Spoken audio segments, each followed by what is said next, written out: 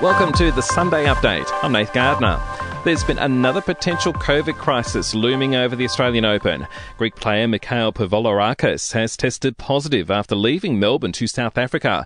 Tennis Australia says that the 24-year-old tested negative on Tuesday when he left, but there are fears players still in the tournament may be infected. An Australian scientist, part of the team investigating the origins of COVID, claims Beijing withheld raw patient data on over 160 cases identified in the early phase of the outbreak in Wuhan.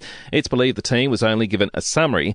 Beijing refutes that claim, and microbiologist Dominic Dwyer says it's unclear why they weren't given a full report. This information's all in Chinese and they're translating, etc. But, whether there are any other reasons why the data isn't made available, I don't know, and, one would only speculate. Closing arguments in Donald Trump's second impeachment trial are underway. It's on track to finish soon, the US Senate reaching a deal to skip hearing from witnesses. A Pakistan zoo has lost two 11-week-old white tiger cubs.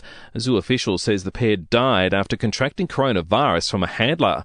And romance is in the air at Sydney's Taronga Zoo, where 40 weddings will be held on Valentine's Day today. New South Wales Marriages Registrar Amanda Yana says they're in for a busy day. Valentine's Day for us is just such a special day. We get to marry so many more people on Valentine's Day in lots of different locations. Checking sport now, just the one Aussie left at the Australian Open. Ash Barty is through to the fourth round after a straight sets victory, but Alex de Minaur is out after losing to Italian Fabio Fognini.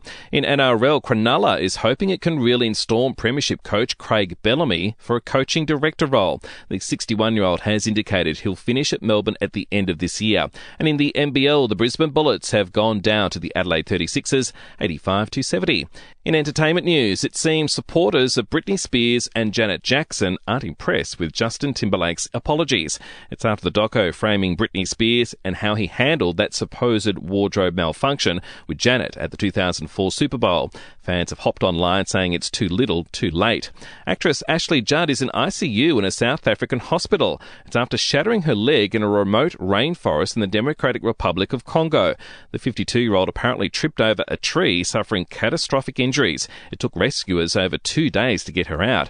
And it's been revealed Michelle Pfeiffer turned down the lead role in Silence of the Lambs, which turns 30 years old this Valentine's Day.